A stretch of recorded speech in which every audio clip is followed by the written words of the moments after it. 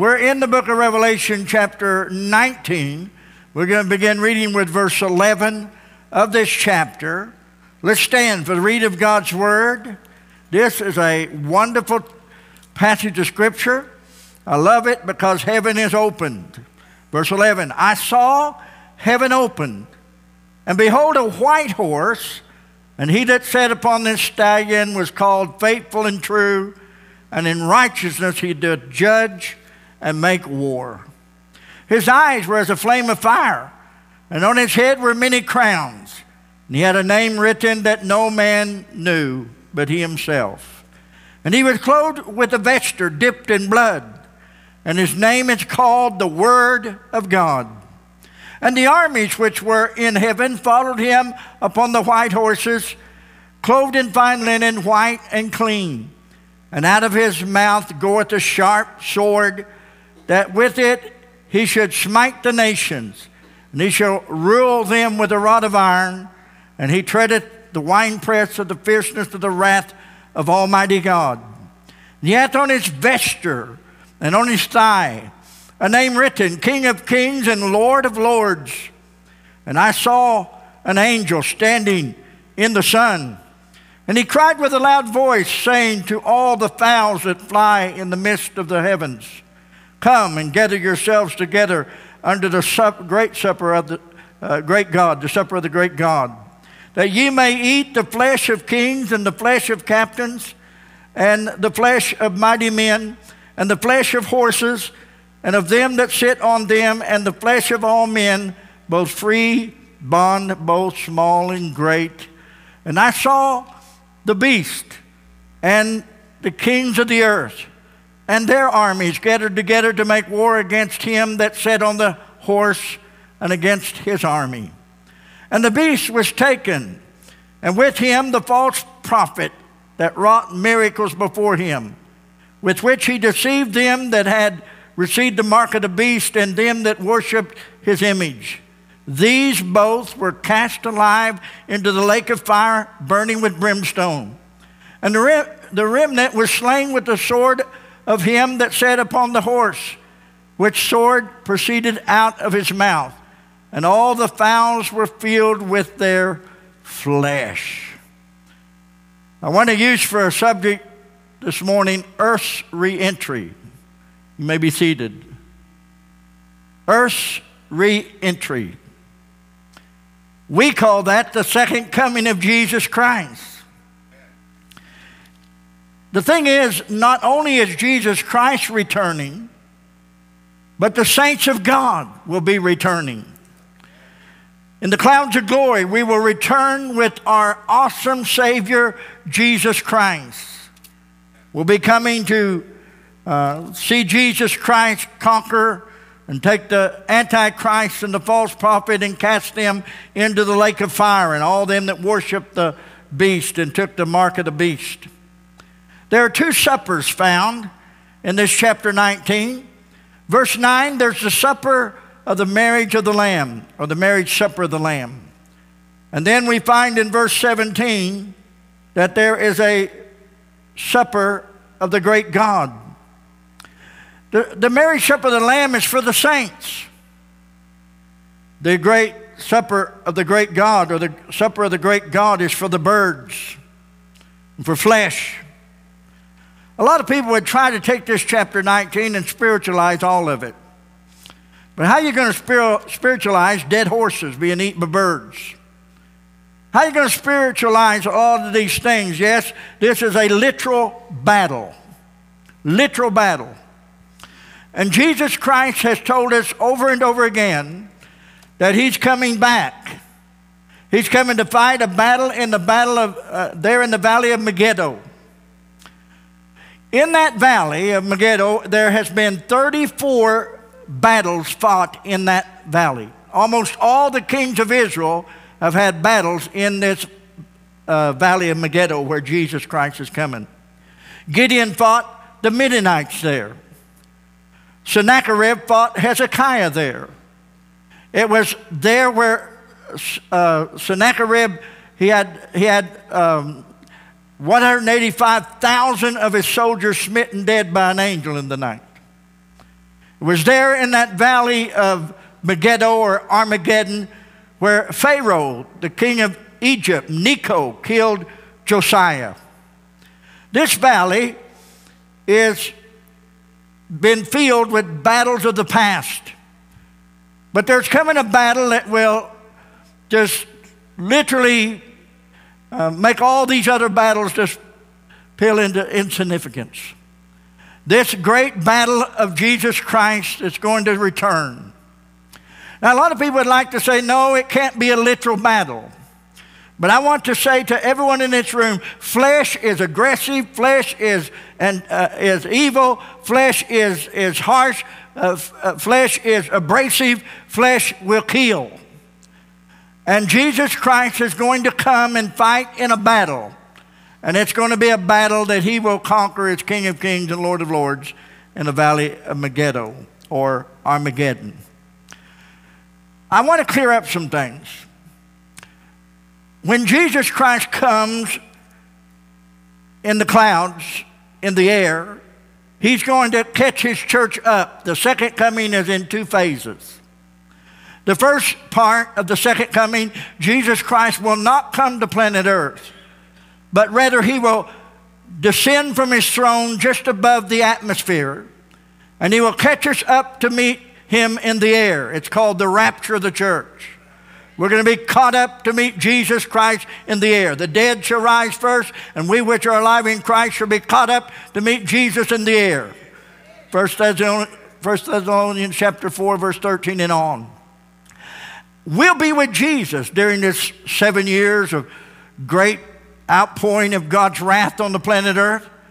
And at the end of the 7 years, or it's shortened just a shade, Jesus Christ will return to planet Earth. I call it Earth's reentry. The reentry of Jesus Christ to planet Earth. Jesus Christ warned his disciples and warned all of us that if you hear someone say, behold the Messiah, behold the Lord is in the desert, he said, don't go out to meet him. If they say, well, he's in a secret place, don't go out to meet him, because Jesus Christ said, when I come, speaking of his second coming to earth, when I come, it will be like lightning from the east to the west. So shall the coming of the Son of Man be. Let me point out some things today that will help you understand this better. And that is, when Jesus Christ speaks of his return to planet Earth, he speaks of it as he returning as a man, the God-man, the resurrected man. It does not say that the Son of God will return. When Jesus refers to the second coming of his return to earth, he doesn't use the phrase, the Son of God. He always uses the phrase, the Son of Man will return. The same man that died on the cross of Calvary for sins for you and I. That man, Christ Jesus, the Son of Almighty God. That same man that walked upon the waters and healed the sick and cleansed the leper and opened blinded eyes. That same man, his name is Jesus Christ, loved us so much that he went to the cross of Calvary and was sacrificed as the Lamb of God for the sins of the world. That man that was crucified on the cross of Calvary, that God-man, Jesus Christ, who suffered in agony and died on the cross, that Jesus, that Savior of the world that was buried in the tomb, rose again from the grave. That man that ascended back to heaven, sat down at the right hand of the Father, that man, Jesus Christ, the Son of Almighty God, conqueror of death, hell, and the grave, he will return back to planet Earth riding upon a white stallion. Now, we need to understand that the second coming, the rapture of the church, is not the same as the second coming. We find in verse 11 of chapter 19, this is the second coming of Jesus Christ. This is when he returns to earth. This is earth's re-entry. Jesus Christ returns to earth. He's not coming back in a spaceship. He's not coming back in a souped-up motorcycle. He's not coming back in some kind of apparatus. He's going to descend from heaven with a shout, the voice of an archangel, call his church up personally with arms open wide and raptures his church into his presence. But when he returns, he's going to give us all a horse to ride. All a horse to ride. Now, horses are cool. I said, horses are cool. The only problem is horses don't cooperate with me. Because when I'm riding them, when they're going down, I'm going up. When I'm going down, they're coming up. Kind of like this. And it's just really abrasive on a mortal body.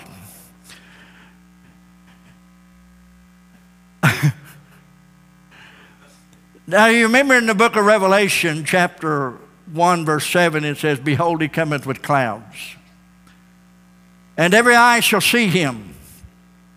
Notice it says, every eye shall see him, and they that also that pierce him, and all the kindreds of the earth shall wail because of him. Amen.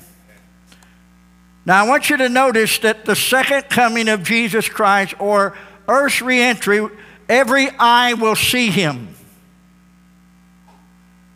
At the rapture, not every eye will see him. Only the eyes of the redeemed. Only the eyes of the church that's caught up to meet Jesus in the air. But when Jesus Christ returns to planet Earth, his reentry, every eye will see him. Look at Revelation chapter 1, verse 7. I quoted it to you, but let's read it. Behold, he cometh with clouds, and every eye shall see him, and they also which pierced him, and all the kindreds of the earth shall wail because of him. Even so, amen. Now, Zechariah refers to the fact that the nation Israel will wail and grieve over his return because they'll see the nail prints, they'll see the wounds in his body. But here in verse 7 it says, all kindreds of the earth will wail and cry as the Son of God, as the Son of Man, as Jesus Christ brings his re-entry into planet Earth. Every eye shall see him. 100 years ago, no one could understand that. 100 years ago, you'd be hard put to understand that verse, every eye shall see him. But today, everything can be seen by cameras, by news, by cell phones. I mean, the guys are riding on camels with cell phones. I mean, it makes no difference where they are, they got a cell phone. And they'll be, everything's going to be seen. When Jesus Christ returns, every eye shall see him. That's what Revelation chapter 1, verse 7 says. That is also what Revelation chapter 19, verse 11 is telling us.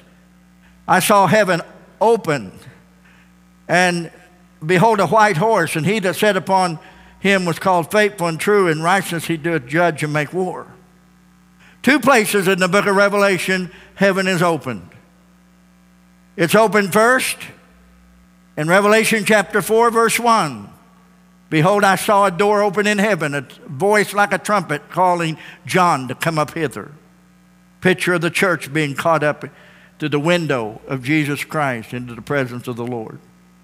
After the great tribulation, Jesus Christ returns with his saints and comes to planet Earth with his saints. We'll share that a little bit further on. But I want to spend just a moment how every eye shall see him when he comes. Did you know Zechariah mentions this? Jesus Christ mentions this. Go to Matthew 27. Matthew chapter 27, verse 24 rather. Matthew chapter 24, verse 27. And notice what it says. Well, we'll back up to verse 26 because I mentioned it a moment ago. Wherefore, if they shall say unto you, behold, he is in the desert, speaking of Jesus, go not forth. Behold, he is in a secret chamber, believe it not. In other words, if anyone says, we found the Messiah, we found Jesus, Jesus said, don't believe it. Because when I come, I'm going to come, verse 27, as the lightning cometh out of the east that shineth unto the west, so shall also the coming of the Son of Man be. Now remember the two suppers, one supper for the saints, the other supper for the birds, eating of all flesh. Look at verse 27. Matthew chapter 24, verse 28 rather. For whosoever For wheresoever the carcass is, there will the eagles be gathered together, or that it would be buzzards, the fowls of the air. So Jesus spoke of it. Now go with me to Zechariah chapter 14, and let's see what Zechariah says about the coming of the Lord Jesus Christ. When he comes to planet Earth, his re-entry to planet Earth. Did you know every eye is going to see him, and God's going to see to it that every camera, every eye, every cell phone, every ability that we have to capture, God's going to see to it that it won't be darkened, that it won't be hindered. You know, God is so smart, and we're so stupid. God is so smart. Look at verse 6. And it shall come to pass, this is chapter 14, that day, that's the day the Lord returns, that light shall not be clear nor dark, but it shall be one day which shall be known to the Lord, not day nor night, but it shall come to pass that at evening time it shall be light. God's going to bring a special light when he comes. And that light's going to shine so bright as the lightning flashes from the east to the west.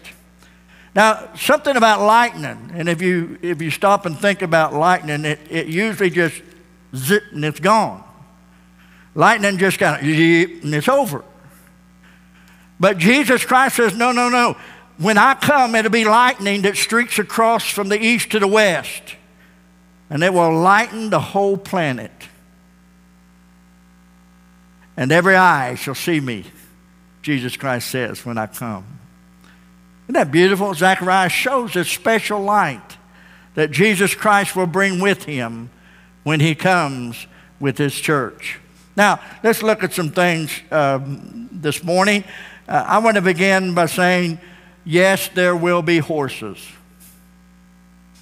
Yes, there will be horses. When you read that, you think, oh, man, come on. You really believe there's going to be horses?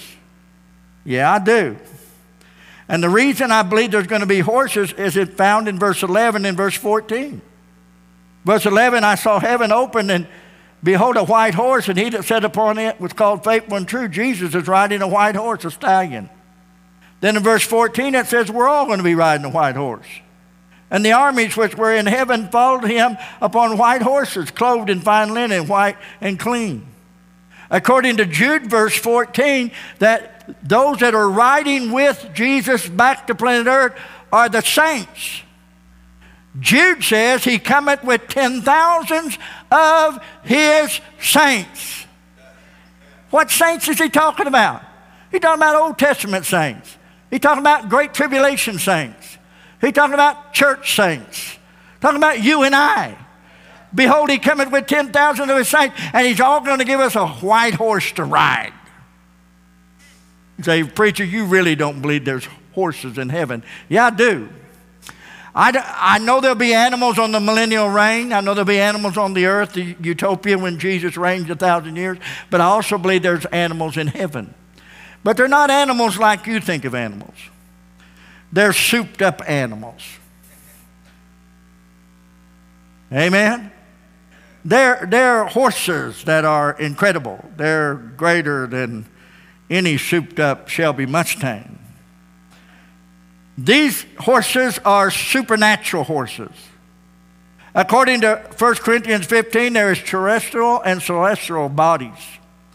Meaning that these horses could be spiritual bodies, terrestrial, celestial bodies, heavenly bodies, like that of angels, special bodies. And how fast them horses can run? Maybe the speed of light, maybe faster. How many know you better hold on when you get on one of them suckers? Amen? And you'll be riding a horse that is not like an earthly horse. Will there be horses in heaven? Yes, there'll be horses in heaven, but they won't be like horses on earth. They will be glorified. They'll be powerful. They'll be angelical horses, powerful horses. They'll have a body, some type of terrestrial body. They will be able to fly. They'll be created by God Almighty, and you'll be able to mount one of them, and you better hang on. Good thing God's going to give us a brand new glorified body so we can hang on to it. Amen? Maybe my blessed assurance wouldn't be so sore by the time I get down here. But there are horses that are real, and they'll be coming, and we'll be riding with Jesus down to planet Earth. Now, I want to point out something that the Lord spoke to me that really blessed my heart. I'm not going to go up to there. We talked about that last Sunday. But verse 13, Jesus Christ, well, I can't do violence to God's word. Look at verse 12 and 13. And his eyes, they're speaking of Jesus, like a flame of fire. His head were many crowns. And he had a name written that no man knew but he himself. He was clothed with a vesture dipped in blood. This blood is not his blood. At the cross of Calvary, his blood, the blood of Jesus Christ, was on those who crucified him. When Jesus Christ shed his blood on the cross of Calvary, his blood was put on his enemies. His blood was put there. And praise God, when I was an enemy, his blood was put on me, and I got saved and reconciled by the Spirit of God. His blood, the blood of Jesus Christ, been put on you and I if we're a born-again child of God. But when Jesus Christ returns to planet Earth, it won't be his blood on his enemies. It'll be his enemies' blood on his. See, along about Christmas time, we think, this lovable Jesus in a manger, laid in a manger, and he's sweet and lovable, innocent little child. Jesus grows up, never hurts anybody, heals the sick, raises the dead. Such a sweet Messiah, come to heal and to bless and encourage. And the world's okay with that. The world's okay with, yeah, there was a Jesus. He did miracles. He did great things. But when you start telling them that same Jesus is going to come back and he's going to clean up house. He's going to come back conquering in the Battle of Armageddon. The world doesn't want Jesus to grow up that big. They'd like to keep him as a little baby in the manger. They'd like to keep him small. But how many know Jesus Christ is God Almighty? Hello. Notice it says that his vestures dipped in blood. His name is called the Word of God. Now, there's a song about this, and I wrote a piece of it down so you could hear. This song was written in the Civil War times. And this song was written about Jesus Christ coming on that white horse to fight in the Battle of Armageddon, to come and conquer his enemies. This song was written, and I've sung this song. In the early part of my ministry, I used to sing this song in a lot of the local churches around this area. We used to sing it. They'd get up, and the song leader would lead us in the song. And the song goes something like this. Mine eyes have seen the glory of the coming of the Lord. He is trampling out the vintage where the grapes of wrath are stored. He has loosed the fatal lightning of his terrible swift sword. His truth is marching on. Yeah. That song was written based on the verses that we're reading. When Jesus Christ comes, he will bring about a great deluge of judgment on earth. The enemies will be conquered. And we're going to come with him. Notice it says in verse 14, and the armies which were in heaven followed him upon the white horses, clothed in fine linen, and white and clean. That's the saints. That's the Old Testament saints. That's Moses and Elijah. That's Ezekiel and Isaiah.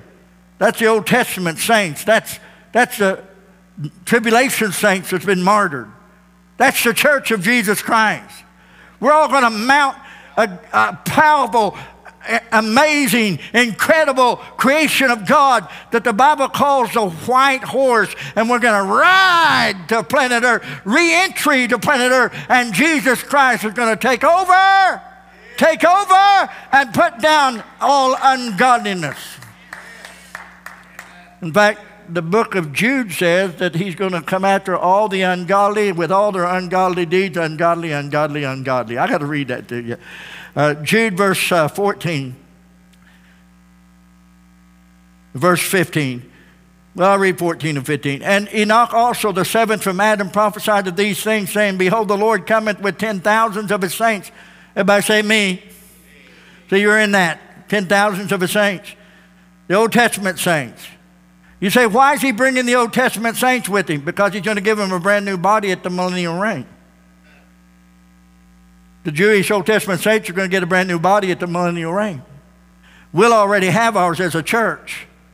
Now, I don't know how they're going to manage riding their horse, but I'm going to manage quite fine. Hello? And then there's the tribulation saints and the New Testament saints. But notice verse 15, to execute judgment. Whoa, judgment? Yeah, war. To execute judgment upon all and convince all that are ungodly among them of all their ungodly deeds which they have ungodly committed, and all their hard speeches which ungodly sinners have spoken against him. See that word? Ungodly, ungodly, ungodly. And Jesus Christ is going to come and bring judgment upon all the ungodly. He's going to fight in the battle of Armageddon. Look at, in case you think, well, the blood on his vesture, the blood there on his vesture dipped in blood, lest you think that that's the blood of Jesus. Let's go to Isaiah 63, and let's put that interpretation to rest if you feel that that's the blood of Jesus dying for our sins. You know, I've listened to a lot of different preaching, and I've discovered over the study of this book of Revelation, there's a lot of people today that try to spiritualize all the book of Revelation. In fact, they skip chapter 20 completely. I'm not going to skip chapter 20. Look at verse 60, chapter 63, verse 1 through 4. Who is he that cometh from Edom with dyed garments from Bozrah? That is glorious in his apparel, traveling in greatness of his strength.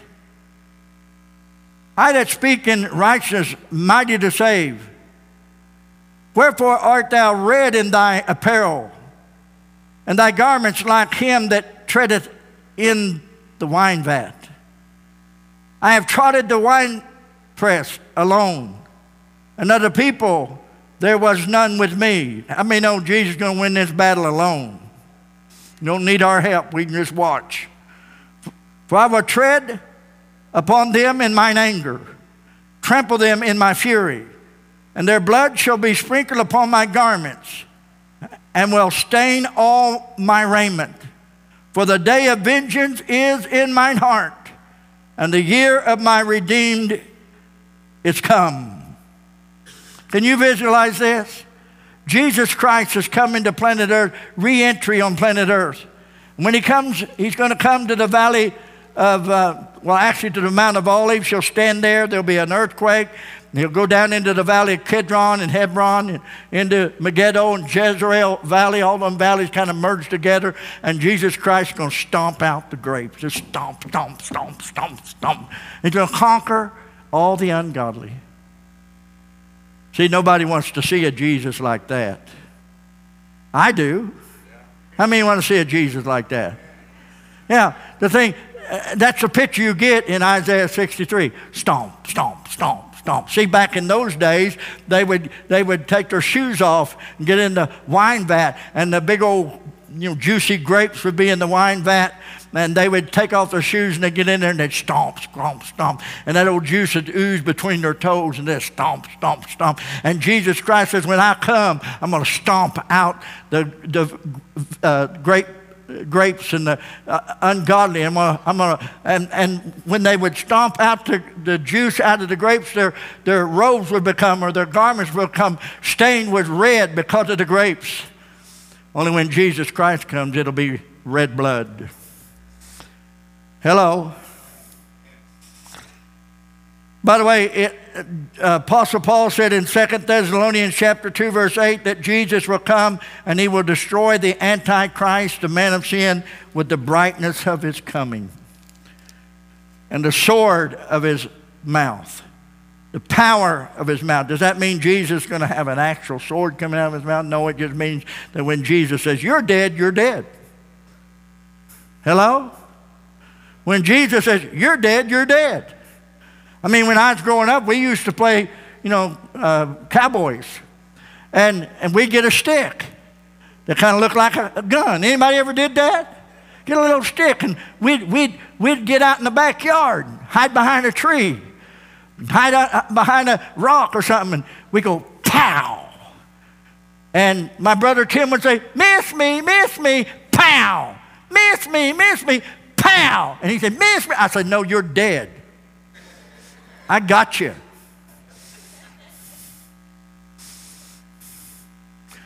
Well, when Jesus Christ comes, I don't know exactly his words. It'll be something like this.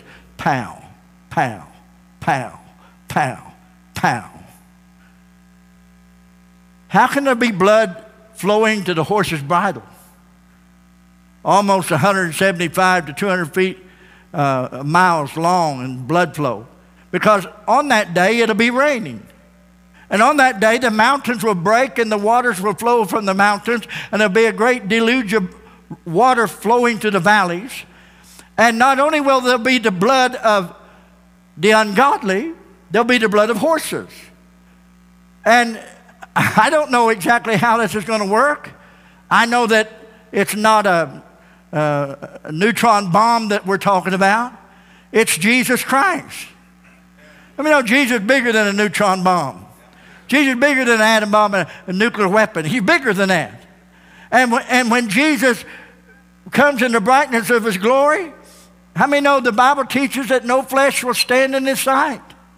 So you know what flesh does when Jesus comes down from glory, riding a white horse? All the flesh out there going to pow, pow, pow at Jesus and think they're going to win. Jesus is going to sweep down there with bright light shining, and they're going to go pow and disintegrate, and blood will go everywhere. Hollywood has never come across with a picture like that before. The valleys will flow with blood. See, it's hard for me to believe that there's a Jesus like this. Listen to me. That Jesus died on the cross of Calvary so you don't have to face the blunt of his wrath. Amen? Hello? Verse 15, and out of his mouth goeth a sharp sword, with it he should smite the nations, and he shall rule them with a rod of iron, and he shall tread out the winepress of the fierceness of the wrath of Almighty God. He hath on his vesture, on his thigh, a name written, King of Kings and Lord of Lords. And I saw an angel standing in the sun. Wow. Hello. Can you imagine an angel standing in the sun? That's one big angel. Standing in the sun. That's an angel that can't die, standing in the sun. And what does he say? He cried with a loud voice, saying to all the fowls that fly in the midst of heaven, come and gather yourselves together unto the supper of the great God. Jesus mentioned that, where the carcasses are gathered. Then the vultures, the eagles, will gather together to eat their flesh. That you may eat the flesh of the kings, verse 18, and the flesh of the captains, and the flesh of the mighty men, and the flesh of the horses, and of them that sat on them, the flesh of all men, both free and bond, both small and great. Amen? We're talking about two suppers here. The marriage supper of the Lamb, verse 9, and the supper for birds. I love the next part of this. It's awesome.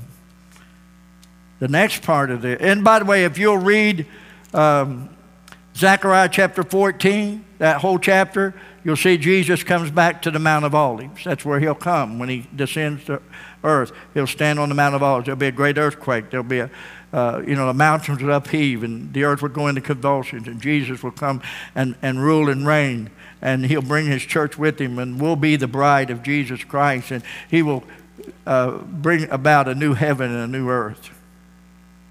Notice verse 19, and I saw the beast. This beast is the Antichrist. This is the economical, the Babylon of the leader of Babylon, commercial Babylon. The beast and the false prophet was taken. Notice it says in verse 19, I saw the beast and the kings of the earth and their armies gathered together to make war against him that sat on the horse and against his army. Now, I want to clear up something, because it's really easy to think that all these armies are getting together to fight Jesus. That's not what it's teaching. You think, well, all these armies are getting together to fight Jesus. That's not what it teaches. All these armies are getting together to fight Israel, to destroy Israel. And Jesus will come down, and then they'll try to fight Jesus. And it'll be done. I mean, done deal. Jesus will come to rescue Israel. And that's what this battle's about. He'll take, verse 20, the beast was taken, and with him the false prophet, and that wrought miracles before him, and with which he deceived them that had received the mark of the beast, and them that worshipped his image. These both were cast alive in the lake of fire, burning with brimstone. Let me say, it's not only the beast will be thrown into the lake of fire, not only the false prophet, but them that worship his image. They'll be thrown into the lake of fire as well. So it's not just going to be the beast and the false prophet, it's going to be them that worship his image. They too will be cast in the lake of fire. Notice it says here in this verse 20, these both were cast alive into the lake of fire, burning with brimstone. That's the last part of verse 20. And the remnant were slain with the sword of him that sat upon the horse, and the sword proceeded out of his mouth, and all the fowls were filled with their flesh. This is the supper of the great God. Notice in verse 20, the beast, the Antichrist, and the false prophet are cast in the lake of fire.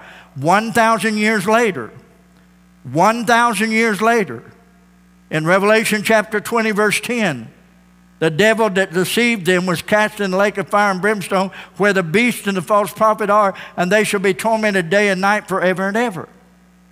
So 1,000 years later, the Antichrist, who was a man, the false prophet, who was a man, was cast into the lake of fire.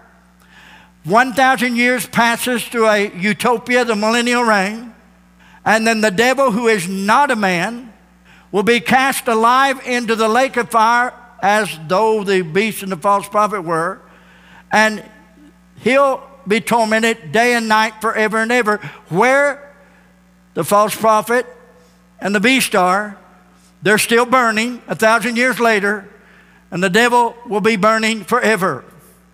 I think it's interesting that Ezekiel and also Isaiah, where it talks about there'll be a time when we can actually go down to the lake of fire and look in it, and we'll look at Lucifer burning, and we'll ask the question, is this the man that deceived the nations? Well, you and I both know that Lucifer's not a man. Lucifer was the highest ranking angel probably that God ever created. Lucifer was not a man. The devil is not a man. Oh, he'll inhabit a man. He'll possess a man in the great tribulation, the beast and the false prophet. And he will use them in great power. He'll kind of be, the Antichrist will be the devil in flesh, basically. But what's incredible to me is when it refers to the final product of Lucifer, he is not called an angel. We ask, is this the man that deceived the nations? God will reduce Lucifer down to just a man. In fact, Lucifer will no longer be an angel. Lucifer will be confined in the lake of fire as a man that can never die. I wish I'd have got the scripture to take that and share it with you. Maybe I can bring it up next Sunday morning. But there is a scripture that says, is this the man? And I believe Lucifer will be reduced down. Lucifer wanted to be God. And he's an angel, beautiful angel. He wanted to be God. And God says, okay, I'm going to make you a man. You're not going to be a God, you're going to be a man. You're going to burn in hell forever as a man. And everybody looks at you, you're going to be a man. I'm going to trap you in man's body to burn in the lake of fire forever.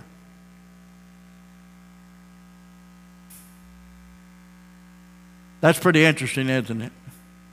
That's really interesting. That's so interesting that some of you are going to go digging through your Bibles this afternoon or tonight to try to find that. Isaiah 14. Isaiah 14, verse 16. Well, let's read that. Isaiah or Ezekiel? All right, let's find that. Isaiah 14. I got my concordance over here in the seat. I got a concordance called Joshua. Isaiah 14. I thought it was in Ezekiel. Ezekiel or Isaiah. Verse 14. What verse do you say? 14, 16. They that see thee shall narrowly look upon thee and consider thee, saying, is this the man that made the earth to tremble, that did shake the kingdoms? He's speaking to Lucifer.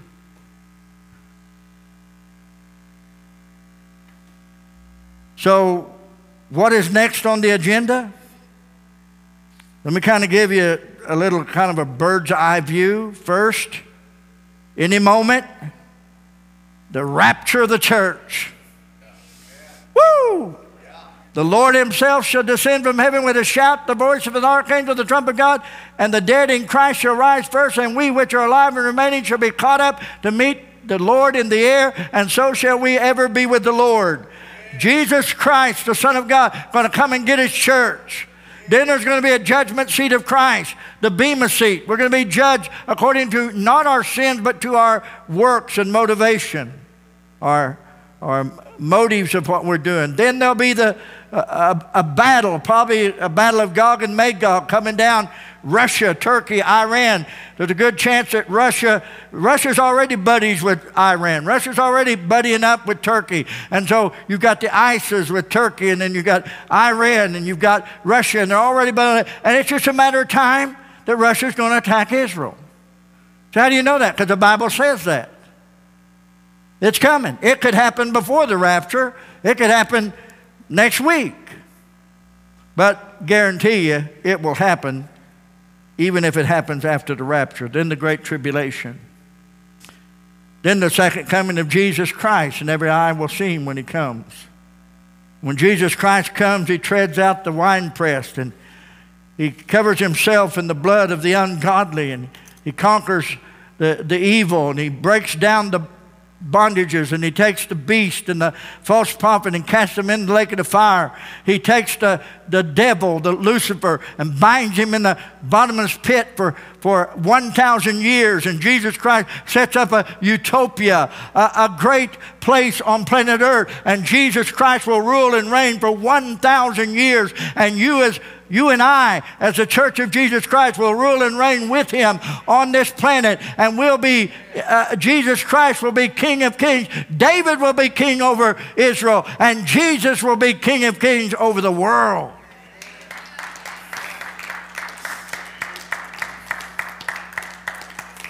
And then after the Battle of Armageddon, or Battle of Gog and Magog, there'll be another battle. Someone said, well, when is the Battle of Gog and Magog? I think it's a continuous conflict from the start to finish. I believe it will climax after the millennium. There'll be that cancerous war machine of Russia, Gog, Magog, cancerous war machine that will rise up again at the end when Lucifer gets out of the pit. And they will come again, and God will just, bang, and it's done. I don't know what he'll say, bang or not, but it's done. It don't say much about this battle. And then what we'll see is Jesus making a new heaven and a new earth. A brand new heaven, a brand new earth. And then that brand new earth won't have sea, won't have an ocean. It'll be without ocean, without sea. God shall wipe away all tears from our eyes. And down from the atmosphere, down through the heavens, down from heaven's splendor will descend what is called the holy city, Jerusalem. And the holy city, Jerusalem, will hover over the planet like a gigantic moon lit up with the light of the Lamb. And the water source will be the new city, Jerusalem. All the waters will come from that city. from the throne of God, the river of life, and will spill out on the planet like rivers and lakes. We'll get into that later on. But it's just incredible. It's amazing. And you say, well, what you're saying is the new city of Jerusalem will be a satellite. No, I'm saying the earth's going to be the satellite. You say, well, the moon be gone? The Bible says there'll be no need for the sun and the moon. No, I don't think they'll be gone. They'll just be useless. I think they'll still be there, but, I mean, why do you need a flashlight shining at the sun in the middle of broad daylight to see if you can see something? Hello? Amen. And so, I love this. The Lord's coming. Earth's re-entry. Jesus left. First chapter of the book of Acts, he left. Remember, he went up into the heavens. He put out his arms. He blessed the disciples. He left from the Mount of Olives, and he ascended up into the atmosphere. And Jesus Christ grabbed a cloud and wrapped it around him and gone. He disappears. And the disciples are looking, going, and they're going,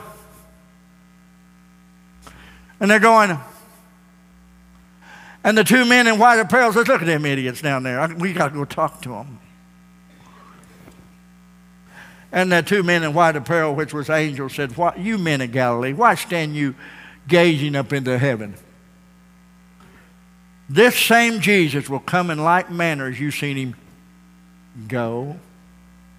Now you go down to Jerusalem and get busy, because he's coming back." And Isaiah says when he comes back, his feet will touch down the same place he left. And his feet will touch, there in the 14th chapter of Zechariah, his feet will touch the Mount of Olives, and there'll be a great earthquake. Today, the scientists tell us that they have found a great earthquake fault under the Mount of Olives. Well, who would ever guess that? And Jesus will come down, and they say that earthquake will just split right down through the valley. Sounds pretty cool, huh? Well, I don't need scientists to tell me that. I know when Jesus shows up, it could be solid flint rock and it'll split, because Jesus is the God of gods. Doesn't have to have an earthquake or anything else. And by the way, God doesn't need nuclear weapons to do what he needs to do. There may be some in the future, and I think there will be, but our God is not limited to any powers of earth. When he brings his re-entry, there'll be a great earthquake through Jerusalem. And he'll come down to the valley of Megiddo and Jezreel, down through those valleys, and he'll conquer the enemy and go right into the valley of Megiddo, the valley of Armageddon, and he will destroy every ungodly thing there. Then he'll separate the sheep from the goats, because some will be in outer places that are not actually touched from the tribulation. He'll separate the sheep from the goats. He'll decide who lives and who dies. That don't sound fair. A king always decides who lives and who dies. And the king will decide who lives and who dies. And he will say to them on his left hand, you bless me, you've been good, come and enter into the joys of the Lord. He'll say to them that's on his left hand, rather, you're doomed, you're the hell. He says to them on his right hand, let me get my right hand, left hand working here. He'll say to them on his left hand, the goats, you didn't bless me, you disobeyed me, and you're going to be cast into outer darkness, into the lake of fire. He said to them on his right hand, the sheep, you watered, you gave, you helped, you blessed. Enter into the joys of the Lord. And there'll be people that will be assembled in the millennial reign. There'll be a great kingdom. And by the way, there are theologians today, I've got commentaries in my room, that the commentaries speak of chapter 19, but they leave out chapter 20. Not even in there. I've listened to preachers talk about chapter 19, but never mention chapter 20. Why? Because they do not believe in a 1,000-year reign. They just say that 1,000 years is just a long time. The only thing I can agree with them on that is, yeah, 1,000 years is a long time. But I disagree that it's just a long time. I believe it is 1,000 years. Amen? And there's people that believe that we're living in the millennial reign now, a long, long time. Devil's done been bound. I've said this before, and I'll say it again. If the devil's been bound in the bottomless pit right now, today, he must be on a mighty long chain to reach my house. He's still around. He's still working. And there's those, I just listened to a guy preached yesterday that said, chapter 19 is not a literal battle. It's just, symbolic, spiritualistic, it's just spiritual. And I'm thinking, I'd turn you off right now, but I want to see how dumber you get. And boy, did he get dumber. Well, this ain't a real battle, this is just happening now, and I'm thinking, you got off the wrong bus. You got on the wrong bus. And I'm thinking, this guy, he's going to spiritualize everything. Well, if you're going to spiritualize chapter 19, where do you stop it when you get into the Beatitudes and the rest of the Bible? Where do you draw the line? You're just going to make the Bible say what you want it to say.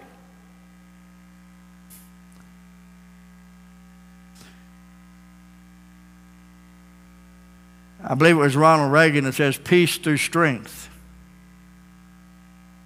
And I think Jesus feels the same way. Now, he has peace through strength on the cross of Calvary for those that believe in him. But one day, Jesus Christ is going to return, and he's going to demand peace on the earth, and he'll do it through strength. How else would God do it? Come on. Come on. You got a guy in Russia right now that's slaughtering Ukrainians. War taking place. Innocent people are dying. And, these people are so spiritual. Bless God. God will handle it all. And you walk out there in the middle of those bombs, in the middle of them armies, and you say, now, Putin, the Lord really loves you. Now, Putin, if you would just give your heart to Jesus Christ. Don't misunderstand me. I'd love for that to happen. But if you go out in the middle of a battle and start talking that way, you're going to die. Flesh is flesh. And God's going to fight the flesh, and he's going to put it in. And if people insist on living in the flesh, they're going to die in the flesh. Let me say that again. If people insist on living in the flesh, they're going to die in the flesh. And Jesus Christ is going to return, re-entry to planet Earth. I'm coming with him. How about you? Hello? Amen. I'm going to ask the Lord next time I pray, give me a horse that's a little bit faster than Jerry's.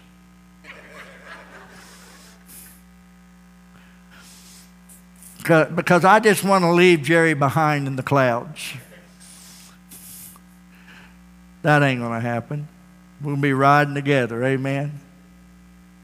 Hallelujah. Riding on them horses. I used to resent that because, who wants to...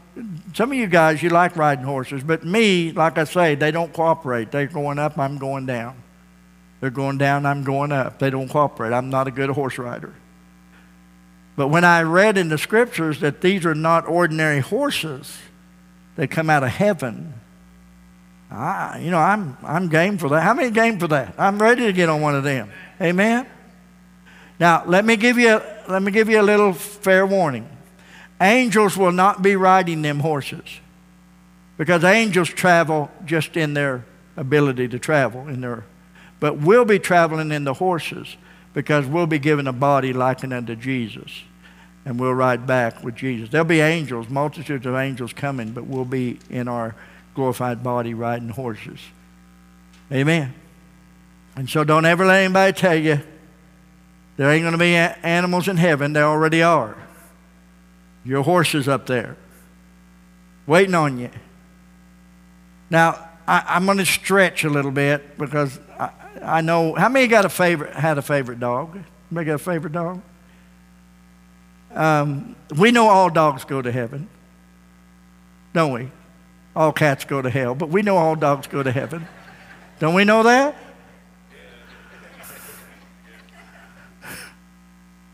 Oh, come on, give me a break. You're looking at me like, you miserable preacher. But anyway,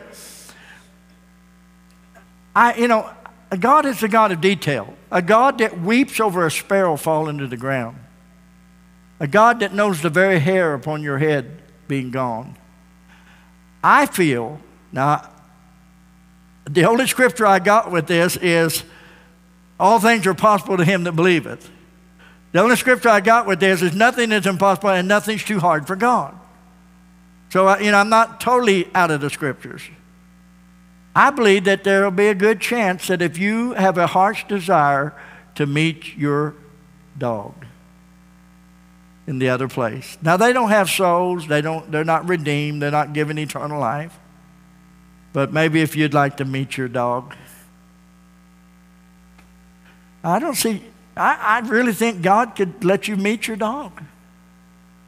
Now, he might let you meet your cat, and then you'll have to go down and wash up afterwards and purify yourself and sanctify yourself. Favorite horse. Amen? Hello? I can't remember which little girl, one of my girls, it was either Charity or Judy, I don't remember which one, but we had a goldfish, a little bowl. And the goldfish jumped out of the bowl on the floor. And the goldfish died. I think it was little Judy. She said, I think it was her, it might not have been, but one of the little girls said, Dad, pray for my goldfish. I said, I can't pray for your goldfish. It's dead. She said, well, can't God make him swim again? I said, well, he can, but we're not going to do that. And here I am out in the backyard having a funeral service for a goldfish. I think Chris got involved in a funeral for, what was it, a guinea pig? Granny's dog. Wags. He didn't need no funeral. Wags the dumbest dog in the whole planet. Wag's back got bad shape. Now I know I've got to quit, but because we're running out of time. But you got to hear this about Wags. Wags had a broken tail. I think Granny broke it, because I think she let the door slam on it or something when he was little. So Wags had a tail like this. No, it wasn't like it was. It was bent over, and so Wags was kind of dumb, and Wags smelled really bad. Isn't that right, Charity? Wags was pretty nasty. Wags wasn't very smart. We made him a doghouse so he could sleep out of the cold. And we would look out, snow on the ground, and he'd be laying out there beside his doghouse out there on the snow. He wouldn't go in his house. He got stoved up in his back where he couldn't walk hardly. No kidding. He would get on the cellar. We had a cellar in the backyard. He'd get on the cellar. I don't know how he got up there, but he'd crawl up there. He'd drag his legs behind him. He'd get up on the cellar. And when it came time to get down, he would lay down on his belly and he would roll. Flip, flip, flip, flip, flip, flip, right down the cellar. When he reached the bottom, he'd get up and he'd shake it off. And get that little tail and point it in the right direction and start walking off. And one day I was coming up, getting ready to pull in the drive, and Wags was getting ready to go across the street. We had a long embankment. I said, this I got to see. So Wags gets to the long embankment and he lays down and he goes flip, flip, flip, flip, flip, flip, flip, flip, flip, flip, flip, flip, flip, flip, flip, flip, flip, flip, flip. Gets in the bottom of the ditch. He gets up, wags himself. That's why they called him Wags. Wags it, got his tail straight, looked to the right, looked to the left, went across the highway. Now, how many would agree that though the dog wasn't very smart, some of us need to learn from that dog? He never gave up. He never gave up. And then when he finally did die, he was really old. You helped with the funeral, didn't you? Did you sing at the funeral? Did you sing at the funeral? No. You had a word of prayer? You did have a word of prayer for the dog. I love you, Chris. What a great man of God you are. I believe Leonard McVeigh came out and did one for the guinea pig. Yeah, he did for Juju's guinea pig. So, you know, pets are wonderful, and I have to say, I don't have no scripture to back it, but I kind of feel that God, if he can do anything, he might let us hug our special pet again. He might let us just see it again and experience that time again. That's a big God, amen? Now, they don't have souls. They don't get eternal life. They don't live forever. But I do think God can do anything. Amen? Hallelujah. Stand with me. You glad you came? You like this Revelation 19? Isn't it good? This is a real battle. Jesus Christ is coming in the clouds of glory. And when he comes, he's bringing us with him. He's going to rule and reign. He's going to conquer.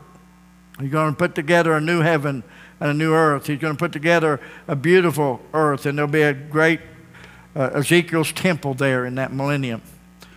There'll be a time of blessing. And we'll have 1,000 years. And how many ever stop to think young people die young? You know, old people must die, young people will die. How many ever knew some young people that were Christians that died? Young people that died as Christians. I've known some young people that died that never got to marry, never did anything, that, you know.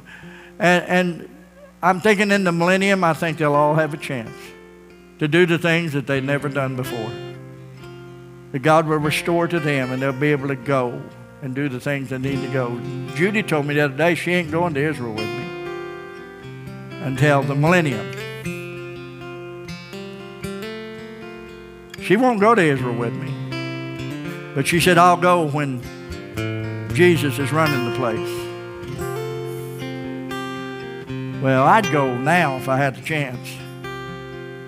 But I do think that there's chances that God will allow people to do things they've never done before in the millennium. In the millennium. Because God's going to restore life to people and blessing to people. Amen?